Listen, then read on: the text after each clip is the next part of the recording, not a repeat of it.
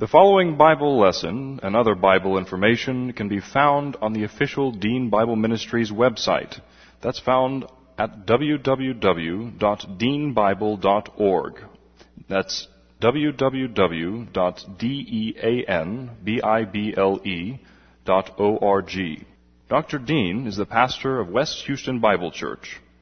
And now, here's Dr. Dean with the Bible lesson. Trust in the Lord with all your heart and lean not on your own understanding. In all your ways acknowledge Him, and He will direct your paths. They that wait upon the Lord shall renew their strength. They shall mount up with wings as eagles. They shall run and not grow weary. They shall walk and not faint. Fear thou not, for I am with thee. Be not dismayed, for I am thy God. I will strengthen thee, yea, I will help thee, yea, I will uphold thee with the right hand of my righteousness. Be anxious for nothing, but in everything by prayer and supplication with thanksgiving, let your requests be made known unto God, and the peace of God, which surpasses all comprehension, shall defend your hearts and minds in Christ Jesus. Thou wilt keep him in perfect peace, whose mind is stayed on thee, because he trusteth in thee. For the word of God is alive and powerful, sharper than any two-edged sword, piercing even to dividing asunder the soul and the spirit and the joints from the marrow, and is a discerner of the thoughts and intents of the heart. Before we begin our study of God's Word this morning, we need to make sure that we are in fellowship, ready to focus and concentrate on the teaching of God's Word, and making sure that we are filled with the Spirit, that the Holy Spirit who God has given us, who indwells every believer, is also operational in our lives to help us to learn, understand, retain, and recall His Word. We utilize 1 John 1:9 when necessary, knowing that whenever we sin, we are immediately out of fellowship with the Lord, and this quenches the ministry of God, the Holy Spirit, in His sanctifying work in our life. So as soon as we confess our sins, God is faithful and just to forgive us our sins and to cleanse us from all unrighteousness, and at that point we are back in fellowship, and the Holy Spirit is again operational in the direction of spiritual growth. So let's begin with a few moments of silent prayer to use 1 John 1:9 if necessary, and then I'll open in prayer.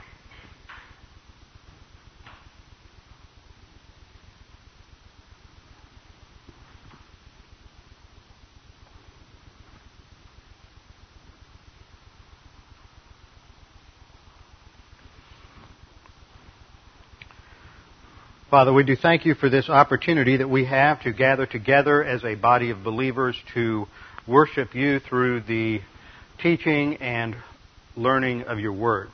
Father, we realize that there is nothing more important in our lives than understanding how you have created things and how you are in your person and what you have done for our salvation and spiritual life, and that our relationship with you is what gives meaning and significance to every other area of our life. Father, now we pray that you would help us to put aside the distractions and daily cares of things that have occurred this previous week, things that are perhaps impending, things coming up, that we might take the time now to concentrate without these distractions on your Word, that you might use it to advance us in our spiritual growth. We pray this in Christ's name. Amen. We have been studying through Judges, and we're taking sort of a mini M-I-N-I diversion from Judges right now, as we are in the midst of looking at Gideon, to look at the doctrine of the will of God. So we're not actually looking at the text itself, but I do want to go back there in Judges 6 to see why it is that I have taken this brief diversion. It's lasted longer than I thought because we have had to cancel class on more than one occasion due to weather or some other factor, and we need to pray that for some reason these storm fronts that come through quit coming through on the weekend and start coming through on a Monday or Tuesday or some other time. Judges chapter 6, we see the fourth cycle of discipline in the history of the Judges. The Israelites are under the oppression of the Midianites and the Amalekites, who are sweeping through on an annual basis, wiping out the crops, the agricultural produce, or in fact stealing what they don't destroy, and producing famine in the land. According to Josephus, it took about 3 years for the Jews to realize this cycle and what was going on, and by then they have been basically kowtowed by the Midianites and the Amalekites, and there is no hope in the land. It took 7 years before they finally woke up to the fact that they needed to turn to the Lord for aid, and that the gods of the Canaanites The god was Baal in the Hebrew. Most people pronounce it Baal in English. And the Asherim, who were basically, to bring it into a modern context, these are the gods and goddesses of financial prosperity and material success, according to the Canaanite pantheon. Now, what happens is that the Jews have failed to realize that the cause of their calamity is their spiritual rebellion against God. We have made the point again and again as we've gone through this that as we look at Israel, that their military failure, their financial failure, their family breakdown, the breakdown of all of the values in their culture and in their society is a result of a core problem. Those are simple symptoms. The same thing we see in our own culture today. Problems that we have in family problems, breakdown of marriage, the high rate of divorce, problems in criminality, problems with various government philosophies or political philosophies, whatever it may be and whatever things seem to concern you the most, these are just symptoms of an underlying spiritual problem, and that spiritual problem is the rejection of God, the rejection of doctrine.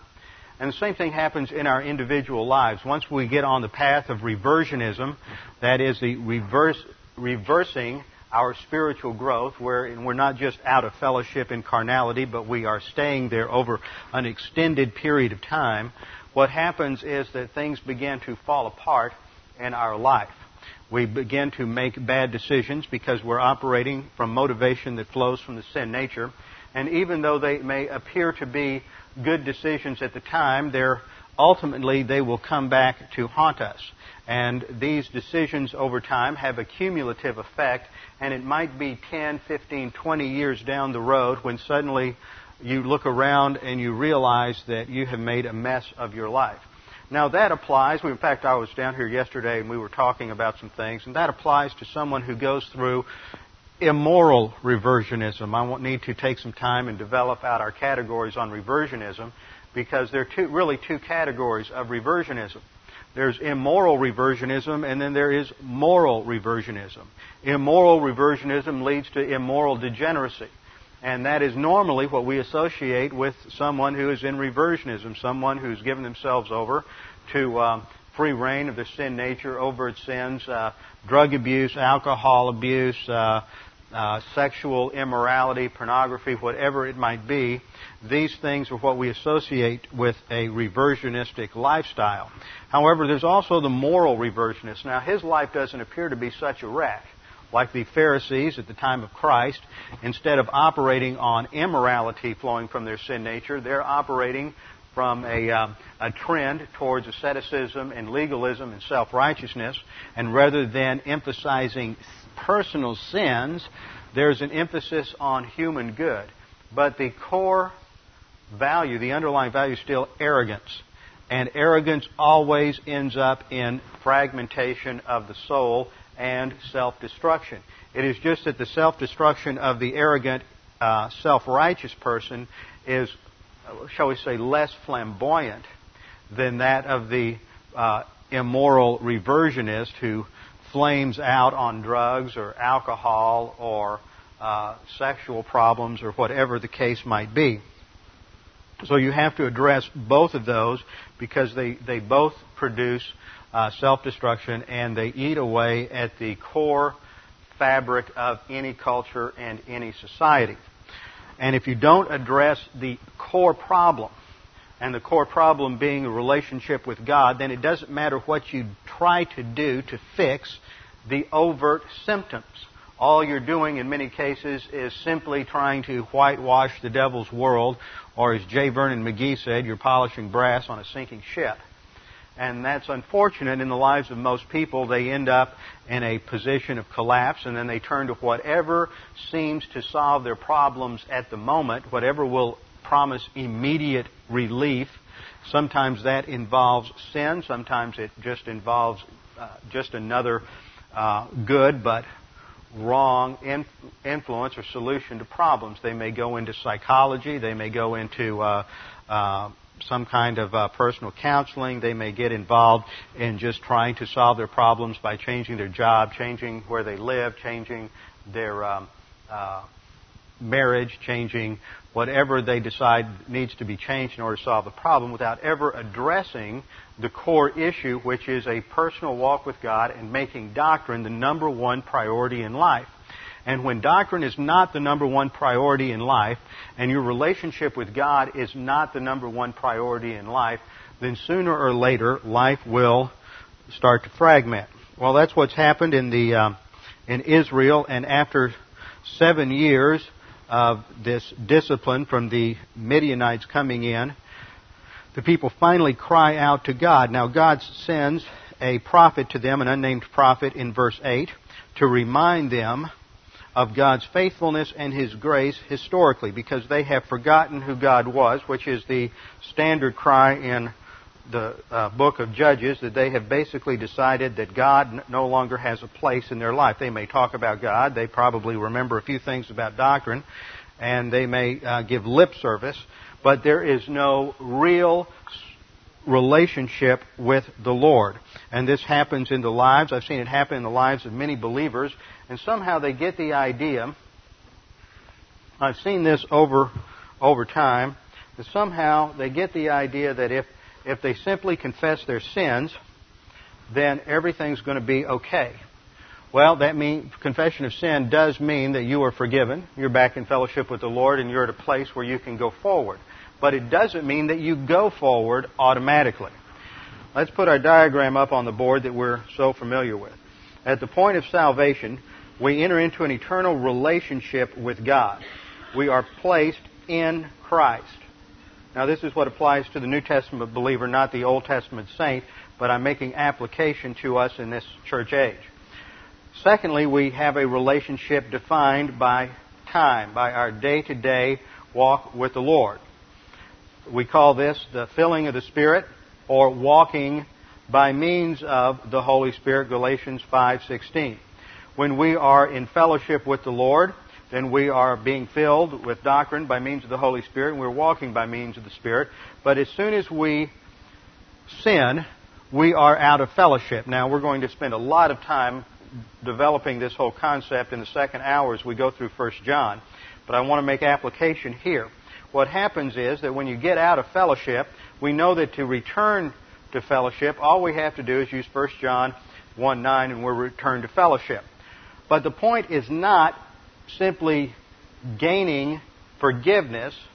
The point is, which is in a sense a passive thing. We have nothing to do with it. It's not based on works. It's not based on anything we do. It's not based on impressing God. It's all based on the work of Christ on the cross. It's an operation of grace.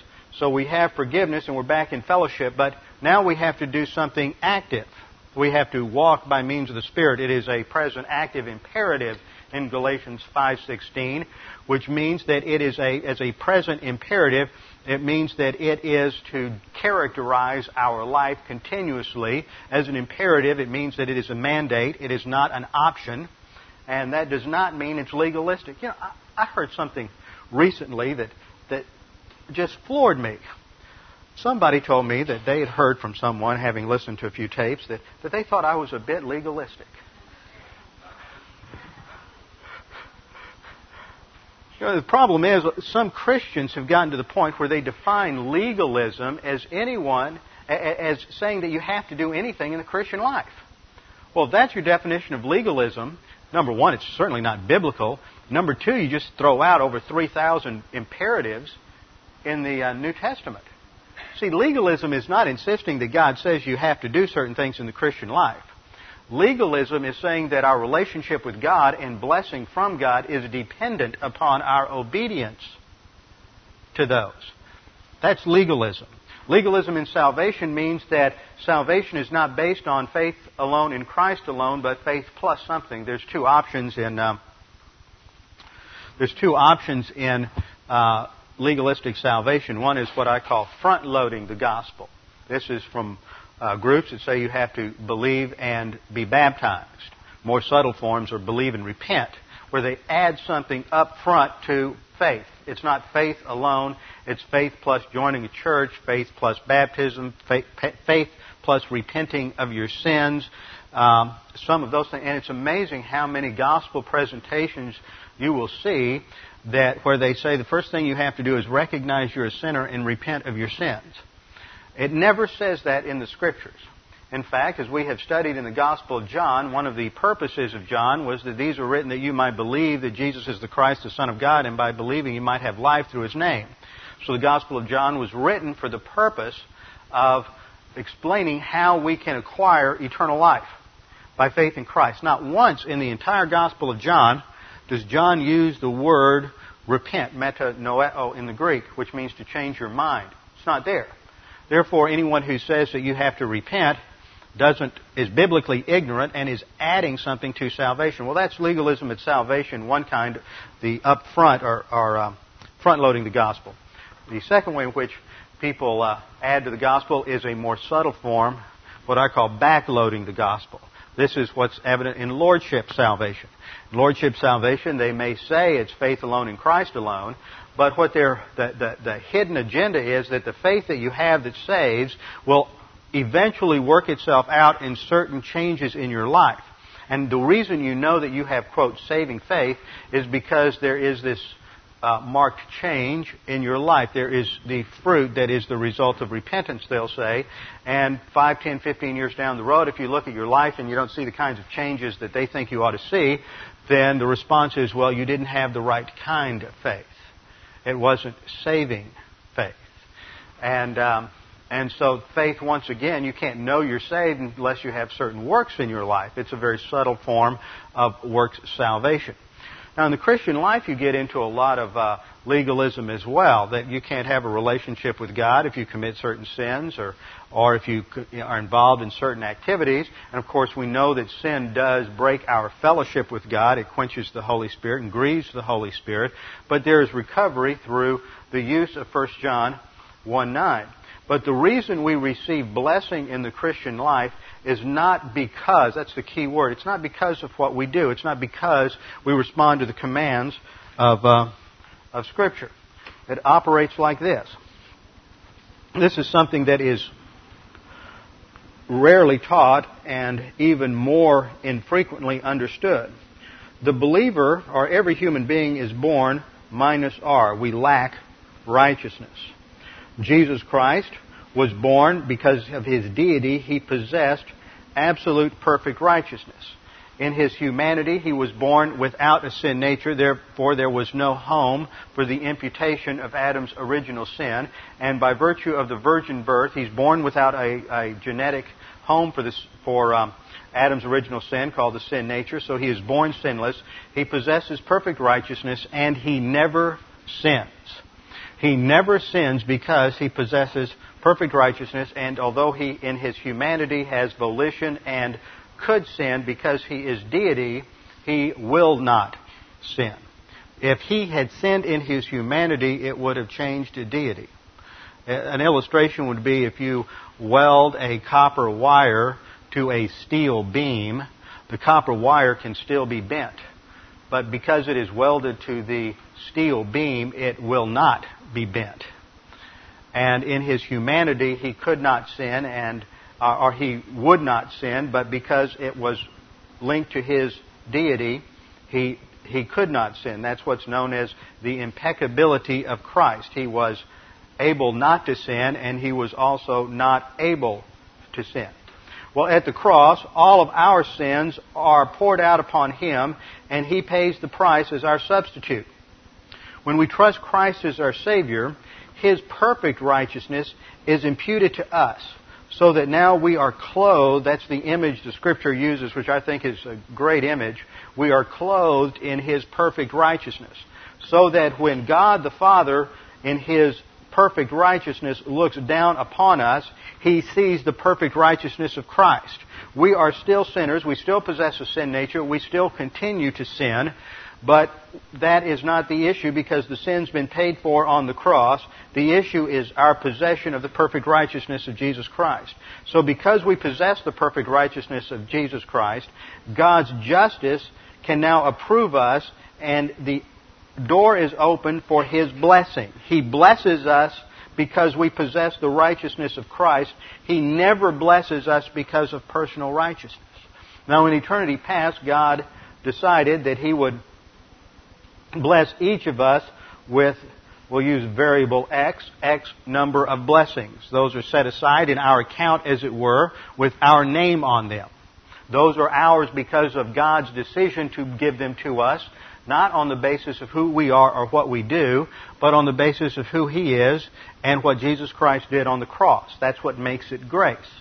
Now, some of those blessings are what we call logistical grace blessings or life support blessings. Blessings related to job, so that we can have income, so that we can have a house, a place to live, buy a car, have a certain amount of food to keep body and soul together, as well as the provision of the teaching of Bible doctrine so that we can grow and advance spiritually. Then we have advanced grace blessings, which come to us and are distributed to us as we grow. Now, growth comes as a result of spending maximum amount of time in fellowship with the Holy Spirit, walking by means of the Holy Spirit, so that the Holy Spirit can, on the basis of the doctrine in our soul, produce spiritual growth, which culminates in character transformation into the character of Jesus Christ, which is called the fruit or production of the Holy Spirit in Galatians 5:22 and 23. As we advance spiritually, we develop capacity for blessing.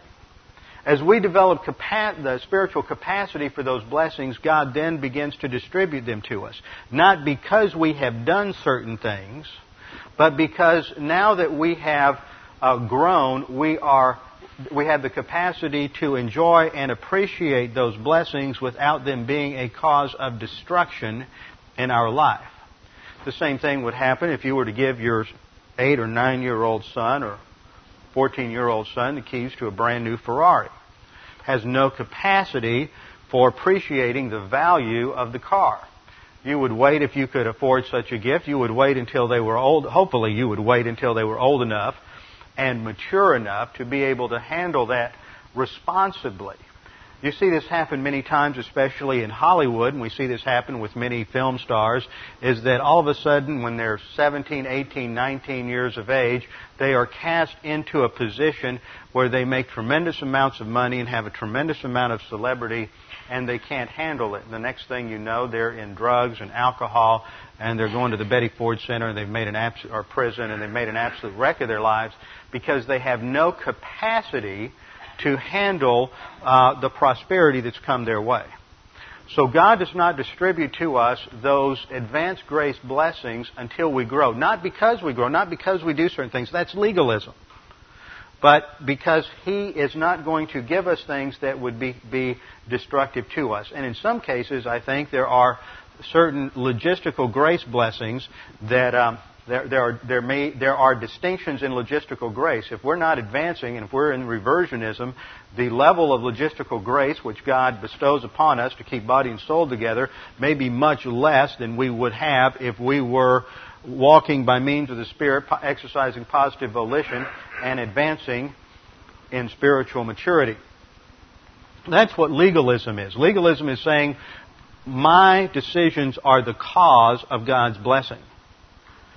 What I am teaching has nothing to do with legalism whatsoever. It is simply stressing the fact that if we're going to go anywhere in the spiritual life, then we have to do what God says. We not only have to do what God says, we have to do it the way God says to do it. A right thing done in a wrong way is still wrong. That's what's wrong with morality as a basis for the spiritual life. Most denominations and most churches do not understand or do not emphasize the role of the Holy Spirit in spiritual growth today. As a result of that, their method of spiritual life is nothing more than simply preaching morality. Now, there's nothing wrong with morality, but it's not the spiritual life in the church age. Spiritual life in the church age is uniquely based on the role of God, the Holy Spirit, and the believer being filled by means of the Spirit and advancing by walking by means of the Spirit. And it is the Spirit who, in turn, takes the doctrine that we learn and that we have stored in our soul, brings it to mind, we apply it, and He is the one who produces the internal change in our lives. We don't see big changes day to day, but we look back in our lives over a period of 5, 10, 15 years, and we see that if we have stayed with the Word, and doctrine has been a priority, and we're applying doctrine, that we'll see a tremendous amount of growth that's taken place and a real transformation that has occurred, not because we have set out and gotten up every morning and applied the principles of the latest self-improvement technique, set out our goals, and I'm not going to be impatient, I'm not going to be angry, I'm not going to steal anymore, I'm not going to be undisciplined, and every morning we read through our list of 10 priorities and then we sort of pull ourselves up by our own bootstraps. I guess that idiom still works even in New England. Down in Texas, everybody wears boots. And we know what a bootstrap is, but we don't do it ourselves. We do it through God the Holy Spirit, and the priority is the Word of God, and the Spirit of God produces that spiritual growth. It's not something that we do. Well, the failure that we have today is the same failure they had back in Gideon's time, and that is a failure to make doctrine the number one priority and to try to make life work apart from dependence upon God and trusting Him exclusively. They were going after the gods of the Canaanites, thinking that they would solve their problems and that they would bring them success and happiness and financial security. The result was they lost it all, and now God is they have finally called to the Lord to rescue them from the oppression of the Midianites, and God comes to a rather unprepossessing individual by the name of Gideon and gives him a commission in verse 12 through 14. Gideon reveals, there's two things we're going to focus on here that have to be in place in Gideon's life. God's going to take him through a crash course in spiritual growth to get him ready, because obviously if you look at his response in verse 13, there's no doctrine in his soul. He doesn't understand how God works or the plan of God. That means there's no doctrinal orientation. So before Gideon can get anywhere, there's got to be some doctrinal orientation. And before there can be doctrinal orientation, Gideon's got to get some grace orientation. Understand, it's not based on him. It's not based on his family. It's not based on how much he has in the bank account.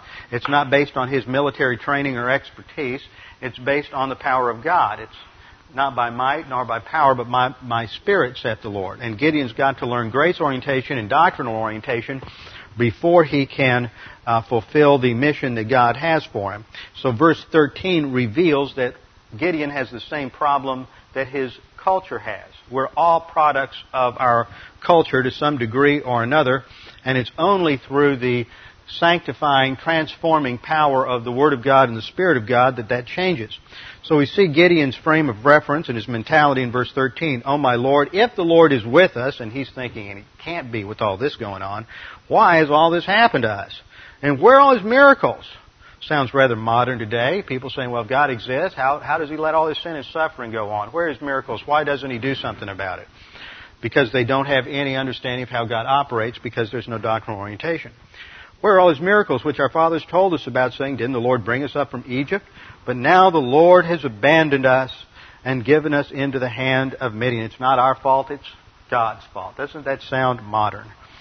And the Lord looked at him and said, go in this your strength and deliver Israel from the hand of Midian. This is his commission. This is God's will and God's plan for his life. See, that's part of doctrinal orientation, is understanding God's will and God's plan for our life. When God says, go in this your strength, the this refers to the last statement in that verse, have I not sent you? His strength is that God has sent him. His strength is not his own background, his own training, his family, or any other human factor. The strength is the power of God and God's solution. The strength is not his solution. But before he can get anywhere, he has to learn some things about both grace and God's gracious provision and doctrinal orientation. Now, orientation is a word that means to align yourself with something. I remember when I was in college ROTC, first time that I really understood the word orientation. and we had to go through map training and compass reading, and we used to do what's called orienteering. And we would learn how to read topographical maps, and we would go out drop us off into some area out in the woods where I went to college. We were surrounded in East Texas by all these vast tracts of land owned by paper companies. Up in the piney woods of East Texas, you have vast International Paper owns 10,000 acre tracts of land. Champion Paper, other paper companies, and so they were lands that were open to public use sometimes, and we would go out there and run these orienteering courses. We'd be dropped out in the middle of nowhere and be told to go from wherever we were, try to figure out where we were on the map, and then get to a certain destination. Well, the thing is, first thing you do, and you do this whenever you go into some strange cities, you pull out your map and you try to figure out how the map fits the reality of what's around you. You have to line it up right so that north is north and south is south and east and west are in their respective positions. And then the map represents reality and it gives you an objective guideline. If your map is not oriented correctly, then instead of going north, you're going to go east or west or southwest, and you're going to be in trouble because you are not properly oriented to reality. So the decisions you make from a position of disorientation are going to lead to failure and confusion and getting lost. And that's what happens with most people who are not oriented to doctrine. Their thinking is not aligned with the objective reality of God's plan. That's what doctrinal orientation is. And grace orientation is aligning our thinking with God's grace plan and God's grace system. That God works in our lives not on the basis of who we are and what we do, but on the basis of who He is and what Christ did on the cross, and working out the implications of that. If you don't understand grace, you can never really understand the concept of love. Because the concept of love is a concept defined by Scripture and is exemplified in the work of Christ on the cross. John 3:16 states that for God so loved the world that He gave His only begotten Son, that whosoever believes on Him should not perish, but have everlasting life. It was a love that was not based on the value, the attractiveness, or anything in the life of the object of the love, but was totally based on who God was, on His character. And that is, if you don't understand that, you can't ever understand love. Husbands cannot understand the kind of love they're supposed to have for their wives. Wives cannot understand love. There cannot be the right kind of understanding between parents and children. And love becomes something that is self-centered and selfish and is based on what you do for me and how you make me feel about myself, as opposed to what is right. Love, in other words, loses all objective basis and becomes something that is purely subjective and emotional, and therefore it vacillates with the circumstances and the times. So one year there may be love, and the next year there's not love. And that ends up in marital failure. So in order to understand anything in life, we have to orient our thinking to two great principles: grace and doctrine. And in order to orient to doctrine, we'll come back to grace orientation. Grace orientation logically precedes doctrinal orientation because it is foundational to doctrinal orientation. But here, Gideon has to learn both. And first, God is teaching him something about His plan. So that is why we got into the study of the will of God. Gideon has to understand God's will, and it takes him several tries before he finally gets the point. So let's review what we've covered on the doctrine of the will of God very quickly. It's been a couple of weeks due to the weather, and some of you weren't here for the first part, so you'll just have to get the tape, but we'll zip through the first 8 or 9 points rather rapidly so that we can finish it up this morning. The term will of God, as I'm using it, relates to 3 aspects of divine volition or God's will in relation to His creation. What do we mean when we ask the question, and it's subjective in its orientation, what's God's will for my life? Normally you hear younger people say that, or you hear people in crisis say that. Sometimes you hear it from people who have just been laid off from a job, or whenever you have major life decisions, the question comes, what's God's will for my life? Well, let's try to understand what we're saying here and be a little more precise about it. First of all, there's God's sovereign will, God's sovereign volition with regard to His creation. God's sovereign will with regard to His creation, where He brings to pass what He wills and what He has decreed. This refers to the council of divine decrees in eternity past, when God the Father, God the Son, and God the Holy Spirit set forth the outline of human history. Now, we don't know what God's sovereign will includes. It is secret. So that is not the question that we are asking when we say, what is God's will for my life? I've stated before that it includes the acts of sinful creatures. It includes good and evil. And we can chart it out with a circle and inside the circle we have good, evil, and all that is. And by good, I mean that which is positive righteousness. It includes everything. It includes sin. It includes human good, divine good, a plan of salvation. It includes the sovereign will of God. It's also called His permissive will because it includes the fact that God has created creatures with volition, with free will, who are going to choose to disobey Him. And God has allowed that to take place in history. So it includes everything that is. That's God's sovereign will. The second category is God's moral will. What sometimes we call that His revealed will, what He has said to do and not to do. It includes His mandates and the prohibitions in Scripture.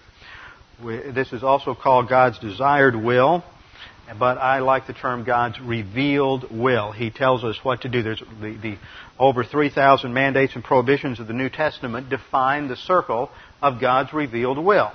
And then there is God's overriding will. There are things that God has told us to do, and we may aspire to do, but in God's overriding will, He's not going to allow us to do. For example, Paul had different times had wanted to go to different locations, yet God had another plan for his life. And he never got the opportunity to fulfill it. Not that what he wanted to do was wrong or sinful. It just was not what God wanted him to do at that particular time. Daniel 4:35, Proverbs 21:1, Revelation 4:1, Ephesians 1:11, and Proverbs 16:33 are all passages that define the sovereign will of God. Point 3, we said that the specifics of God's decreed will are secret, unrevealed, and unknown. Therefore, to ask the question, what is God's will, in reference to the sovereign will, we can't know. It's secret, unrevealed, and unknown. The only way we know God's sovereign will is after the fact. Human history is the outworking of God's sovereign will. Point 4, we said that we can only know the specifics of God's revealed or moral will. This includes all the precepts, mandates, and prohibitions of the Scriptures, where we have statements like Romans 2:18, we are to know His will, know the Word of God, know what we are supposed to do, how we are to live, what our priorities are supposed to be. Know His will and approve the things that are essential, being instructed out of the law. Interesting there, the emphasis is on things that are essential. That means that there are some things that it's not that they're wrong, it's not that they're sinful, it's not that they're immoral, but they are distractions to the spiritual life. And so we can get involved in things that are good and moral, fun, enjoyable, worthwhile, but they are distractions to our spiritual life, and rather than choosing the best, we have chosen second best. And to know the difference is a result of spiritual growth.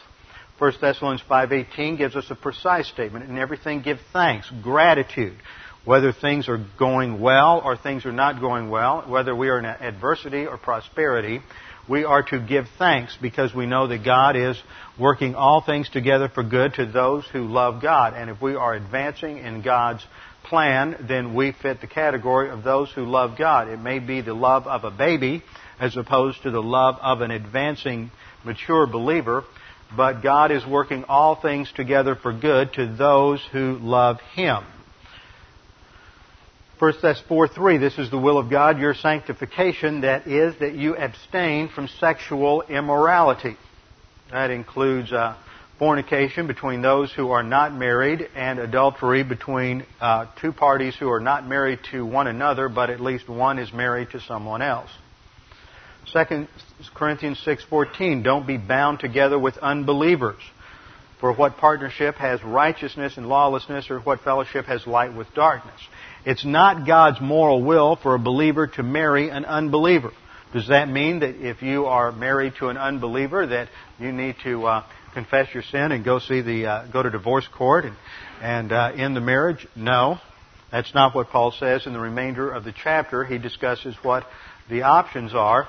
But the point that he is making is don't go there. Don't make that mistake, because it will just put you in an even worse situation and create even more problems. Point 5, therefore God's sovereign will includes His revealed will, but His revealed will, thou shalt not or thou shalt, clearly is not always His decree. The most obvious example of this is He said, thou shalt not commit murder. It doesn't say thou shalt not kill in the Ten Commandments. It says thou shalt not commit murder. It is a prohibition of homicide. Homicide is what God used to bring about our salvation. The death of Christ on the cross was illegal according to Jewish law, illegal according to Roman law, and therefore it was the greatest miscarriage of justice in human history, and it was murder, but God used that to bring about our eternal salvation. So His revealed will, thou shalt not commit murder, was clearly different from His decreed will. But that does not make Him responsible for the commission of immorality. Then I put this diagram up on the board. The sovereign will of God includes good and evil and all that is in human history. And His revealed will includes all of the precepts of Scripture revealed by the prophets, the Holy Spirit, and Scripture. There is an overlap, but there's clearly areas that are distinct. Point number 6. Usually we become concerned about the will of God in the midst of some momentous decision. However, God's will affects every decision we make to some degree. It provides a framework. We need to learn to think within the framework of God's plan and God's provision, which is the Word of God. That's what doctrinal orientation is. As we advance in our understanding of Scripture, we begin to think about life as God thinks about life.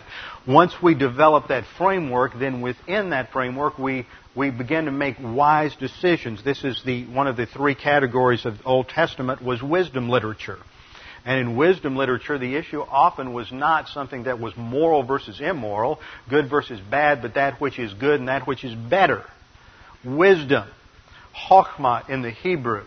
And the only way you develop chokhmah is by living within a framework and growing and advancing spiritually, living within a biblical framework and advancing in doctrinal orientation. Point number 7, if man is to do all things to the glory of God, then even the most minute decision demands attention, but not every decision necessarily involves either a moral issue or a specific will of God statement in relation to either geographical will or operational will. Point 8, since we can only know the specifics of God's revealed or moral will before the fact, questions about the will of God relate only to revealed information. Since God is no longer involved in giving revelation, the issue is understanding the revelation that God has given and living consistent with it. That's doctrinal orientation. That's the only way we can know God's will. Trust in the Lord with all your heart and do not lean on your own understanding, the proverb says, but in all your ways acknowledge Him and He will make your path straight. If we are filled with the Spirit, walking by means of the Spirit, making doctrine the number one priority in our life, we're going to make certain decisions in life, and yet God in His overriding will is going to move us along the path that He wants us. He's not going to violate our volition, but if, for example, God wants us in a particular geographical location and somehow we make a wrong decision, God is going to we're not going to ruin our lives because, oops, I moved to Sacramento instead of New York. God just will somehow override things so that we never end up going in the direction of that wrong decision, and He gets us routed through circumstances right where He wants us. So the point I'm making is we don't end up in some sort of hyper-subjectivity contemplating your navel about what's the right decision. Unfortunately, what I find happens is that the issue isn't, for a lot of people, isn't so much making the right decision. They really know what the right decision is. It's just not the decision they want. And so now becomes the conflict. Trying to figure out how to change God's will so that it's my agenda and not His agenda. 9. Often it is taught with respect to the will of God that God has a specific will for our lives. This is sometimes said to be living in the center of God's will, and usually is expressed in terms of a geographical will or the operational will of God. Now, those are two categories that are important to understand. God sometimes has a specific place for us to be at a specific time. That's God's geographical will. He wanted Jonah to go to Nineveh. Sometimes God has a certain thing He wants us to do operationally. Sometimes He does not. He doesn't always have a specific geographical will. We know that at times with looking at the lives of different people, for example, Moses, after Moses left Egypt, God probably didn't have a will as to whether he was in the northern Arabian Peninsula or the southern Arabian Peninsula, or whether he headed up to Syria with the sheep or not. During those 40 years, God was training and preparing Moses, but He didn't have a specific geographical will until the end of those 40 years at the wilderness, and then God gave him specific geographical instruction. So there are times when there's specific geographical will and times when there's not, and if we are walking by the Spirit and we are making doctrine the number one priority in our life, then we don't have to worry about whether or not I'm going to miss the signal and somehow end up outside the geographical will of God and therefore out of fellowship and never have God's highest and best for my life. That produces such a guilt trip on people. If God has geographical will, He makes it clear to us. He may make that the only possible option so that there are no other decisions to make in life. It just becomes obvious that that's what we are to do. Key example is Jonah. Jonah tried to avoid the will of God by running off to Tarshish, but he ended up in Nineveh. We looked at Acts 10, where Peter was told to go to Cornelius. Now we come to point 10. Knowing God's will is based on the grace learning spiral. The God, the Holy Spirit, teaches us doctrine, and through that He guides and leads us. Galatians 5:18. As we walk by means of the Spirit leads us. And there we've seen that because of the Greek word that's involved there, it's like following a path. So that the leading of the Spirit is done objectively through the Word of God. It is always the Word of God plus the Spirit of God.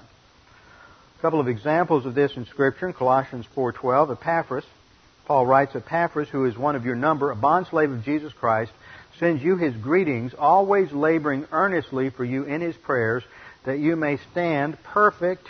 That is the word teleios, which means complete, and is a word for spiritual maturity, not perfection. That you may stand spiritually mature and fully assured in all the will of God. What he is praying for is that you would advance in the plan of God to spiritual maturity. That is the objective will of God. He is not praying that somehow you will know God's will for your life, whether to be a carpenter or a plumber, or whether to live in Rome or live in Jerusalem, but that you may be assured in the will of God, which is objective and clear in the Scriptures, revealed in the Scriptures. Romans 12:2. Do not be conformed to this world. That means that we are to not have our thinking to conform to the thinking of the cosmic system, the world around us. But we are to be transformed by the renewing of your mind. That's the starting point. That's doctrinal orientation. Be transformed by the renewing of your mind. That is learning doctrine so that you think about reality the way God thinks about reality, that you may prove, that you may demonstrate what the will of God is. Now, here it's talking about the moral will of God, that you may demonstrate in your life what God's will is. The statements that I read earlier, that you are thankful in all things, abstaining from sexual immorality, praying without ceasing. Those are, you demonstrate what the will of God is and that it is good, acceptable, and perfect, so that as we reach spiritual maturity, our lives become a testimony to God's will that it is what is right and good. Ephesians 5:17 says, so then do not be foolish, but understand what the will of the Lord is. And in the very next verse we have a double mandate, a prohibition and a mandate. Don't be drunk, but be filled by means of the Spirit. So that is the will of the Lord. See, the will of the Lord statements in Scripture are clear and objective. They're not based on some sort of shell game where God is playing hide and seek with the P, and you have to somehow guess what God's will is for your life. Ephesians 6:6 relates to our work life, not by way of eye service as men pleasers, but when this is related to how you deal with it's addressed to a slave obeying its master, but it has application to anyone who works for an employer, that you don't serve the employer by way of eye service just to please them, but as a slave of Christ, doing the will of God from the heart. This is building a doctrine of work and a work ethic, that the believer should be the best worker at the workplace, because he is doing his work there not for the boss, not for the human employer, but serving the Lord in that capacity. So whatever your job is, whatever you do on a day-to-day basis to bring home the money to keep body and soul together, you are not ultimately working for that individual. You are working for the Lord, and that should characterize how you perform on the job. And then we have looked at Proverbs 3, 5, and 6. Psalm 32:8, I will instruct you and teach you in the way you should go, God promises. So that's clearly objective, and that's the word. I will counsel you with my eye upon you. So God promises that He gives us clear instruction as to what His will is. Point number 11 is we learn doctrine, and the Holy Spirit stores the doctrine in our soul. Then the Holy Spirit calls it to our thinking so that we can apply it. That is the grace learning spiral. As we grow and advance in the doctrine that we learn, it produces a reservoir of doctrine in our soul that in turn produces what the Bible calls wisdom. Wisdom, so that we're able to make good decisions in life situations, choose the better and not just the good, and to make decisions that ultimately produce a life that is of value and beauty spiritually. That's the concept of wisdom. It's a skill. And skills are developed through practice. That's why we emphasize the stress busters as spiritual skills. A skill is something you do over and over and over again till you're tired, till it's tedious, till you're fed up with it. But in anything in life that you become good at, you practice it over and over and over again until you excel at the skill. And then when you have excelled at the skill, you do it without thinking. It just comes automatically. It's in muscle memory, for example, in dance or in athletics. And then you do things that are just absolutely incredible and beautiful. And that's what happens in the spiritual life. As you go through the practice of continuously confessing sin, walking by means of the Spirit, being doctrinally oriented, grace-oriented, doctrinally oriented, using the faith rest drill. Point 13, the geographical will of God relates to operating in a specific location. For example, Jonah needed to go to Nineveh. Paul was supposed to go to Rome. And we know that if God wants us in a specific location, we will get there. Point 14, operational will of God includes using both your spiritual gift and your natural talents and abilities to the glory of God. That is why God has given them to us. So this has to do with how we work out the application of doctrine in our lives. For Gideon, the operational will of God is going to be to engage the enemy in combat and to destroy the Midianite armies. And he is going to do that in such a way that never again in history are the Midianites a factor in Israel's history. He is going to wipe them out, and with his small army of 300, he's going to destroy 150,000 of the enemy. And that is what glorifies God. So point 13 defines a geographical will. Point 14 defines the term operational will. Point number 15.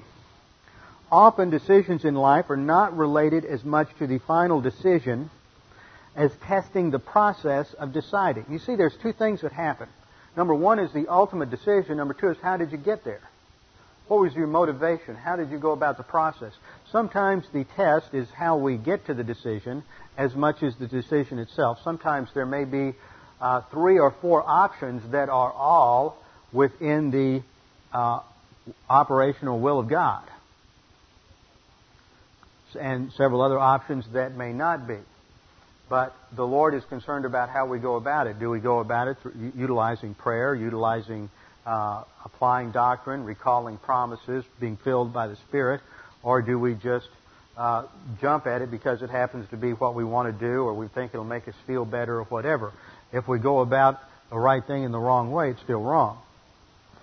So often decisions in life are not related as much to the final decision as testing the process of how we get there. Numbers 12:22 to 26 is the episode of Balaam and his talking ass. That's his talking donkey. And it reveals three categories of God's will. Balaam was a prophet who was reversionistic, and the enemies of Israel wanted Balaam to curse Israel. And so the king of Moab came along and wanted Balaam to come out and curse Israel, and God said, in terms of permissive will, said, you can go, but you are not allowed to curse Israel. You can go to Moab. So his permissive will allowed for Balaam to go to Moab, and the overriding will of God is present in Numbers 23, where God overrules Balaam's decision to try to curse Israel, and Balaam's mouth was shut. So even if you make the wrong decision related to God's geographic will or His operational will, His overriding will kicks in, and if you're walking by the Spirit and you're making doctrine the number one priority, God's overriding will make sure that you end up in the right place doing the right thing. We'll see another example of the operation of decision-making and wisdom in Acts 15:6 through 22. In Acts chapter 15, the issue is the relationship of the Gentiles to the gospel and to Jews and the law of Moses. So let's turn there and just go over that passage. Acts chapter 15, verses 6 through 22. Just briefly summarize the situation. This is what's called the Jerusalem Council, early stage of the church, and we see the decision-making process of the apostles. Verse 6, and the apostles and elders came together, that's pastors. The apostles and the elders came together to look into the matter. And the matter is, what is the relationship of Gentiles to Jews and to the law of Moses? Should they be circumcised or not? To what degree are they to observe the rituals in the Mosaic law? Verse 7, after there had been much debate. So they go through a decision-making process of looking at the pros and cons on each side of the question. They get the facts. That's part of decision-making. Get all the facts you can. Don't just make a visceral decision from the gut as to how you think God wants you to act. That's called mysticism. You get all the facts. So after there had been much debate, Peter stood up and said, brethren, you know that in the early days God made a choice among you that by my mouth the Gentiles should hear the word of the gospel and believe. So here we see Peter going to Scripture, what we now call Scripture, which was an event in his life, surrounding taking the gospel to Cornelius, who was a Gentile Roman centurion. And so he's going to a biblical example from which to extract guidelines for the decision. God made a choice among you that by my mouth the Gentiles should hear the word of the gospel and believe. And God, who knows the heart, bore witness to them, giving them the Holy Spirit just as He also did to us. And He made no distinction between us and them, cleansing their hearts by faith. Now therefore, why do you put God to the test by placing upon the neck of the disciples a yoke which neither our fathers nor we have been able to bear? But we believe that we are saved through the grace of the Lord Jesus in the same way as they are also. So he's going to the Scripture to find a scriptural parallel. First they get all the facts, then they look through Scripture for biblical parallel, and then verse 12, and all the multitude kept silent, and they were listening to Barnabas and Paul as they were relating what signs and wonders God had done through them among the Gentiles. And after they had stopped speaking, James answered, saying, brethren, listen to me. Simon has related how God first concerned Himself about taking from among the Gentiles a people for His name. And with the words the prophets agree, and then he quotes from Amos 9. And then he gives his decision in verse 19. Therefore it is my judgment that we do not trouble those who are turning to God from among the Gentiles, but that we write to them that they abstain from things contaminated by idols, and from fornication, and from what is strangled, and from blood. For Moses from ancient generations has in every city those who preached him, since he is read in the synagogues every Sabbath. Verse 22. Notice the first phrase. Then it seemed good to the apostles and the elders with the whole church to choose men from among them to send to Antioch. It seemed good. There's no direct revelation here. There's no necessarily right way or wrong way to deal with the decision they made. Now, they've made a right decision. It's based upon revelation that God's given them, but how are they going to implement the decision? There's no specific right way or wrong way to do it. This is where wisdom comes in as a stage beyond the simple blacks and whites of the mandates of Scripture. You utilize wisdom, you bring to bear experience, you bring to bear what you have learned, the framework of doctrine from doctrinal orientation, and then you make a decision that seems best, choosing the best way as opposed to just any way, even though other ways may produce similar results. They don't sit down and say, okay, let's pray to God and see what the right way is to implement this decision. See, that's how a lot of people handle it today. Well, let's pray about it. Well, they prayed. Prayer. It's not that prayer was absent here, but when they get to this point, it's okay. We've made a decision. We've looked at Scripture. We know what's right. Now, how are we going to implement it? What seems best to us? That's wisdom.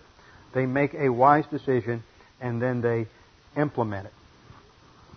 So, the conclusion in looking at the will of God is that though there are clearly times when God has operational will, God has a geographical will. There are other times when we make decisions where there is not a specific will, but the issue is what is best. And at that point, we're making what is classified as a wisdom decision based on a framework of doctrinal orientation in the soul, which is produced by God the Holy Spirit.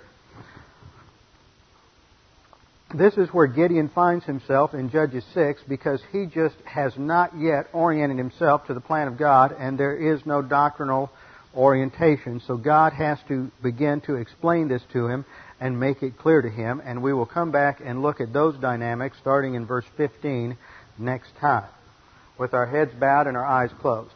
Father, we do thank you for this opportunity to study your word this morning, to see how you make your will clear to us.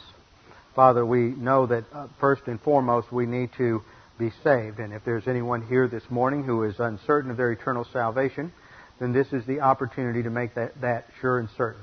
Salvation is by faith alone, in Christ alone. And you can make that a reality in your life right now simply by believing in the Lord Jesus Christ as your Savior, the one who died on the cross for your sins, who was buried and rose again on the third day.